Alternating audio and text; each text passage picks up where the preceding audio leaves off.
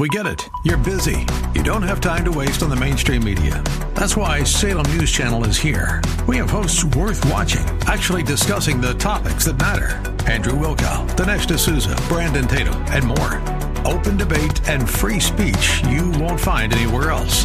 We're not like the other guys. We're Salem News Channel. Watch anytime on any screen for free 24/7 at snc.tv and on Local Now, Channel 525. And good morning. I'm Gary Randall. Thank you so much for joining me today. It's Tuesday, March the 7th, 2023, in the year of our Lord. On March 7, 1965, a march by civil rights demonstrators was violently broken up at the Edmund Pettus Bridge in Selma, Alabama. The state troopers and a sheriff's posse in what became known as the Bloody Sunday. That's remembered every year. People, activists, and other leaders march across the Edmund Pettus Bridge in Selma. I think I saw the president down there. I don't know if he knew he was there, but I think I saw him down there in some of the pictures the other day, marching across the bridge along with other activists. Today in 1876, Alexander Graham Bell received a U.S. patent for his telephone. Today in 1911, President William Howard Taft ordered 20,000 troops to patrol the U.S.-Mexican border in response to the Mexican Revolution. Does anyone have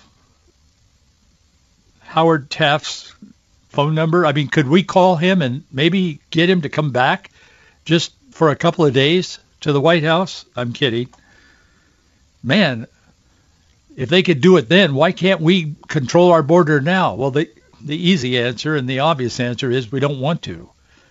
Leadership in America today has a very different view than a lot of us hold as far as the sovereignty of this nation. We hold a biblical view of national sovereignty. They hold a globalist view that is contrary to God's plan for humanity and sovereign nations. Very, very different. Today in 1916, the Bavarian Motor Works, BMW, they had their beginning in Munich, Germany. They started out as a company that made airplane engines. Then they morphed to cars later on. Today in 1926, first successful transatlantic radio telephone conversations took place between New York and London. Today in 1936, Adolf Hitler ordered his troops to march into the Rhineland. That was in defiance. In fact, that broke the Treaty of Versailles. Today in 1975, the U.S. Senate revised its filibuster rule, allowing 60 senators to limit debate in most cases instead of the previously required two-thirds of the senators present. I was reading this morning in the book of Psalms, and I came across this verse that I know well, and you probably do too, but let's just share it again. Psalm 33:12. Blessed is the nation whose God is the Lord, and the people whom he hath chosen for his own inheritance. That is a profound statement by the God who created everything that exists. All that is was made by God. And God tells us that blessed is the nation whose God is the Lord. In Exodus chapter 23, verse 22, the Bible says, But if thou shalt indeed obey his voice, and do all that I speak, then I will be an enemy unto thine enemies, and an adversary unto thine adversaries. What God is saying is, I'm on your side. If you will trust in me, and if you will commit yourself to me and follow my word, I'm on your side. I will look out for you. I will be an enemy to your enemies. That's comforting because we all have enemies, and certainly America and freedom and virtue and liberty and all of the things that our country stands for has enemies. Some of them without, China. Some of them are within. And they move around, as Cicero wrote, They move around as one of us. They're not easy to identify often, but they are among us, the enemy within. The enemy that does not believe in an America that our founders believed in. An enemy that does not want to see America continue as a godly, blessed, prosperous nation. They want it to become part of a global community with a few at the top. And they generally see themselves as one of the few. Tucker Carlson sort of blew the lid off things last night on television. Did you see that? Millions did. I watched it, and Marjorie and I watched it together, and it's pretty stunning. It's the video. It's not words. It's not somebody writing a commentary for Tucker, although I think he writes his own, actually. But this was just visual. It was the government's video. It was video that the committee, Liz Cheney and those guys, didn't want you to see. Now we know why, if you saw it. The Democrats knew that Capitol Police Officer, this Brian Sicknick, had not been murdered during the Capitol riot. They call this a deadly riot, a deadly riot. When they say those words, and they say them often, every time they talk about it, I think this will cool their jets a little bit. But every time they talk about it, they call it the deadly riot. I'm not in any way condoning anyone who broke windows or glass or did harm to the building or whatever. Not at all. I don't think they should have done that. But boy, there was another storyline there that we didn't see in the press. In fact, the press went to great lengths to cover it up and skip over it. They produced Liz Cheney and those guys that were running the so-called J6 hearing about the riots, the deadly riots. They produced those just like a TV movie. In fact, the guy that produced them does produce and has produced movies for ABC. And that's exactly what it was. It was cut and spliced and edited to where it gave you a very different story than much of what was going on in the Capitol. As you know, I mentioned on this program, and I'm sure you've heard in other places, Tucker Carlson obtained nearly 41,000 hours of previously unreleased, just raw footage of the Capitol riot that had been suppressed by the Democrats. It was only available now because the Republicans are in power in the House, and Kevin McCarthy, the Speaker of the House, gave the access to these 41,000 hours. He has the power to do that now. He gave it to Carlson and said, tell the people. He said it's a very different story. The Democrat-run January 6th committee had released only what it wanted the public to see, even deceptively editing out the footage to the frame. It was amazing to me, to support claims of an insurrection. I'm not suggesting it should have happened. I'm not condoning what happened as far as the violence there at the Capitol. That too is on video. I'm not in all in favor of that. In fact, I abhor that. We should not be trying to tear down our Capitol. And there were some that were doing that. But man, most of the people were walking around in there looking, and some of the Capitol Police were guiding them around and showing them, like you could see them with their hands, and they were talking to these people, and they were showing them this and showing them that, and people were walking around. They weren't breaking anything. I mean, I sat there stunned as I just watched the video. I don't even remember what Tucker was saying. He was talking, but I was just watching the video and saying, where did this come from? Carlson said that the full footage, which the media has only demanded access to now since it was given to him, proved the opposite of what they've been saying. And it does. While some people were violent, the vast majority of the people in the Capitol were not, and many, I think, might have believed that they were legal and they were protesting or whatever, and they were also curious. Probably a lot of them had never been in the Capitol before, and they're walking around. They look like tourists, not terrorists. I mean, it's amazing. In the case of this Brian Sicknick, they're always, and I mean, God bless his family. I mean, he did die, but he didn't die. He wasn't killed in the insurrection. There's video. There's feet and minutes of video. Long after they said he was killed in the riot, he's running around assisting people and showing people, pointing out different places in there. I mean, you can see him on the video. He isn't dead. He's alive. He's very healthy and he's running around. He did die, but he died of natural causes. He wasn't killed by rioters in there, and they've made a big deal out of this. In fact, President Biden and Jill Biden, honored his remains the other day. I mean, man, I thought I had seen it all in the deception, but that was very, very eye-opening to me. I understand Tucker Carlson's going to run some more video tonight on his program, and he's going to do it for 2 nights, last night and tonight, and I'll be watching that just to be informed. I mean, it's jarring to the senses, and I look at a lot of news and a lot of video and so on.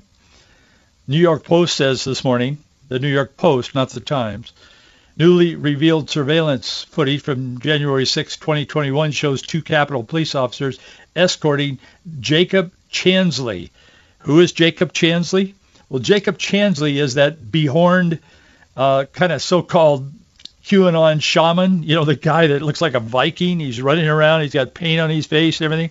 I mean, I have a very, very different view of him. I mean, I just from what I've seen, I wasn't there, and I certainly don't know this guy, but I had a very different view of him before than I had after. Not what Tucker Carlson necessarily said, although I was listening to him, just the video, the visuals.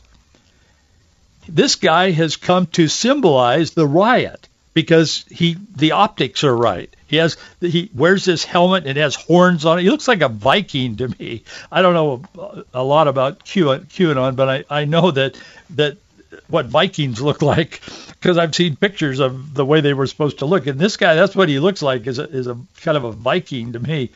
But anyway, in the footage that was aired last night, the New York Post is pointing out that it shows officers closely following Chansley as he kind of wanders in the corridors in the Capitol. He's bare-chested. He's wearing his face paint and that hat with the Viking horns.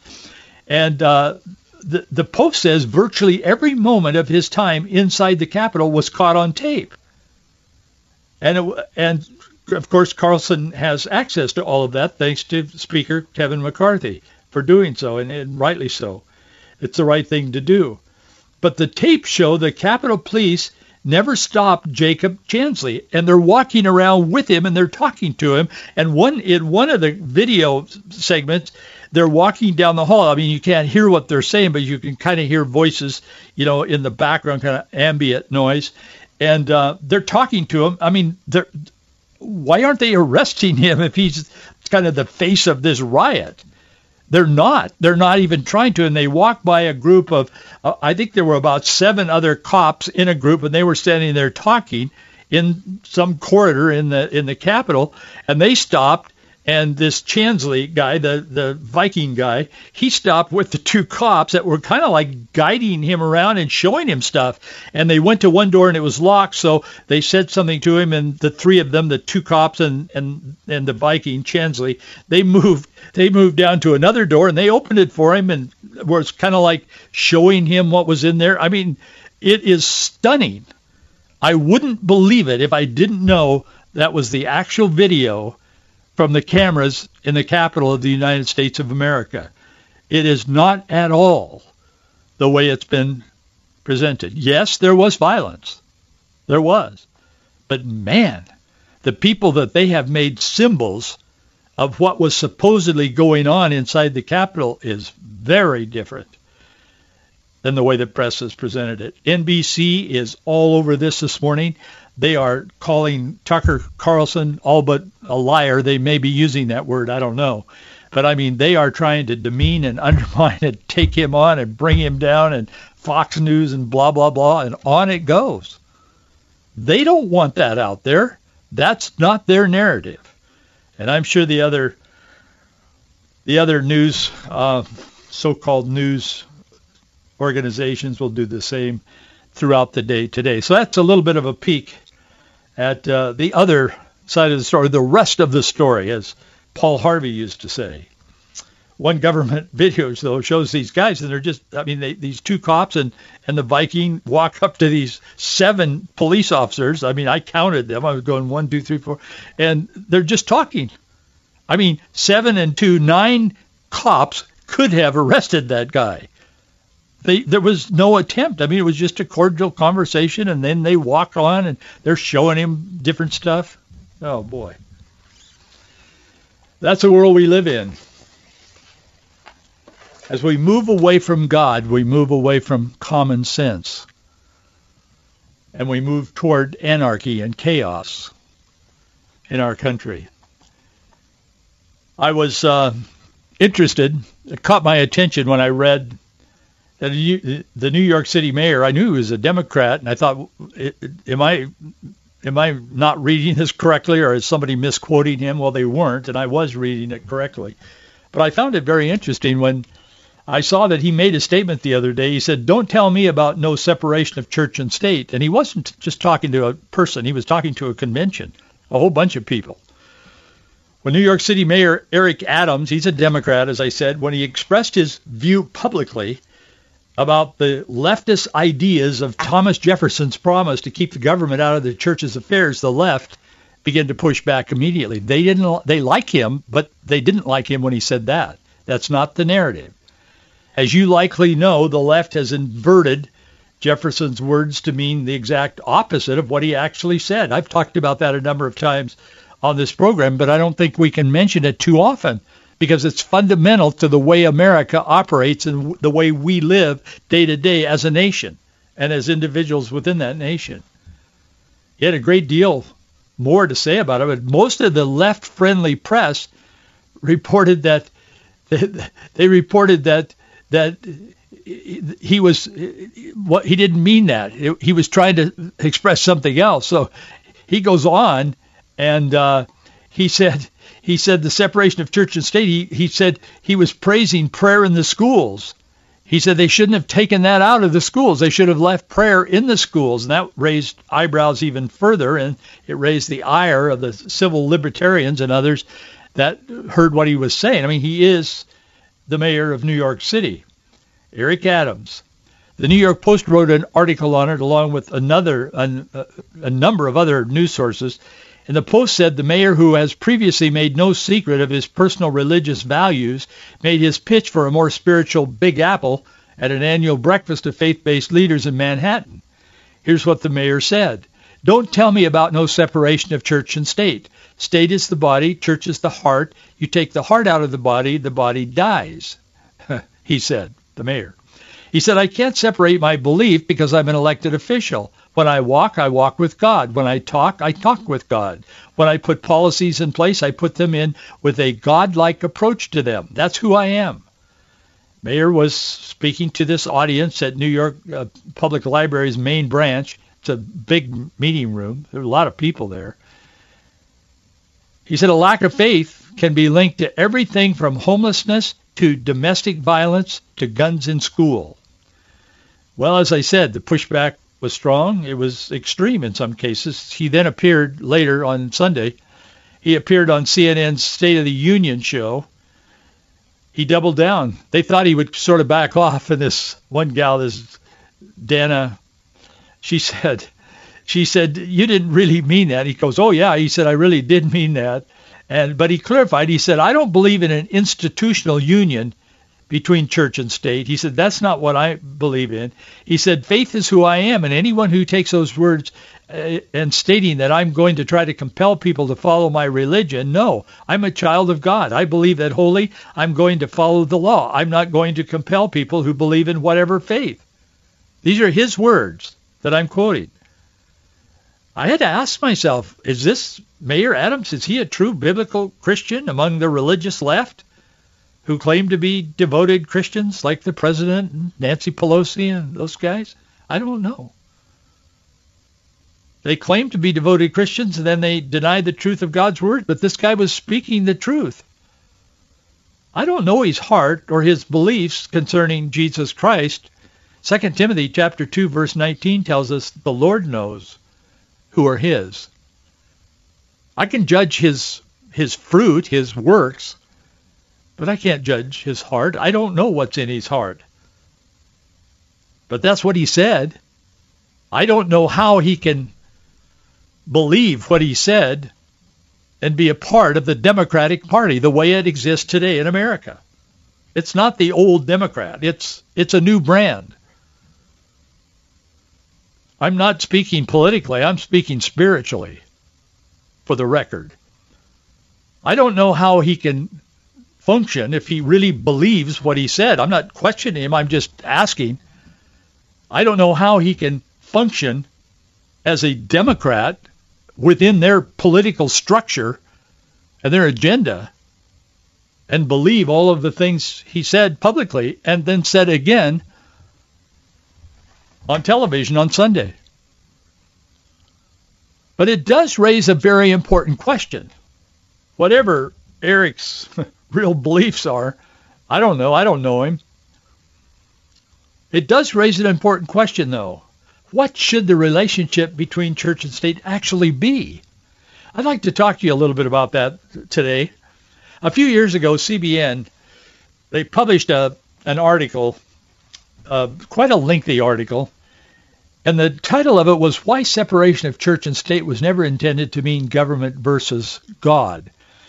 That title caught my attention here a while back, and I saved the article because the article was built around comments by David Barton, Christian author Reverend Eddie Hyatt, author Jerry Newcomb, William Federer, and lawyer Jeremy Dies, who shows up in the news quite a bit. He defends Christians in front of judges often, including the Supreme Court.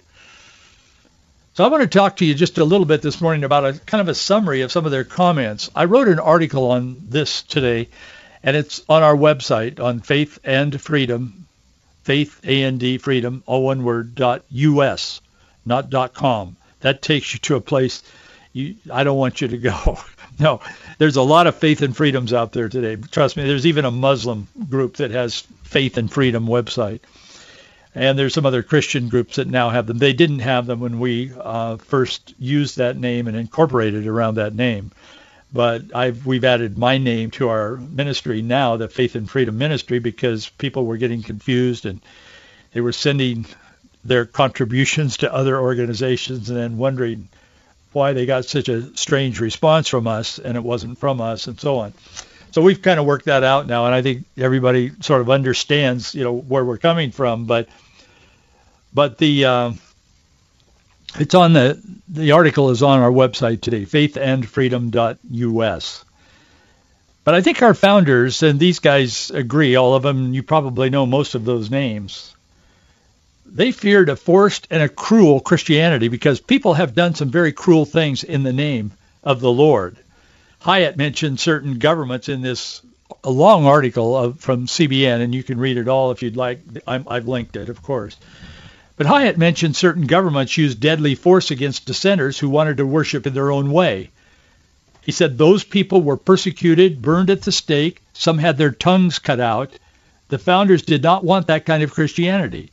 All of this kind of activity, was fairly fresh in the minds of our founding fathers. They knew about this stuff. We just go on as though, in denial and so on. But David Barton added to that. He said, so that's the context that they have for the separation of church and state. It was never the church taking over the state. It was always the state taking over the church. He said that was the issue. And I've said that a dozen times on this program, and we'll keep saying it. Author Jerry Newcomb, who wrote about the Bible, he's written several books, but one of them is called The Book That Made America, and the book that made America is the Bible. That's the essence, the thread of the book. But he said they didn't want to have a national established Church of America like you have a Church of England, forcing people to believe something that they didn't believe in. They did not want any one national denomination to lord it over all of the others. Thus, the letter that Jefferson wrote was written to some worried Connecticut Baptist pastors. The letter was written in 1802, and it's become known as the Danbury Baptist Letter. And again, we've mentioned that a number of times on this program, but that's what this governor was talking about the other day. Basically, I assume he knows this, and the press just went ballistic and are attacking one of their own. He's one of them. But he didn't say the right thing. Because there's a wall, David Barton said, because there's a wall of separation between church and state, quoting Jefferson. And so the way he used it, Barton says, was he said to the pastors, hey guys, the government's not going to stop religious activities. So Hyatt says the First Amendment erected a wall of separation that would protect them from any intrusion of the government.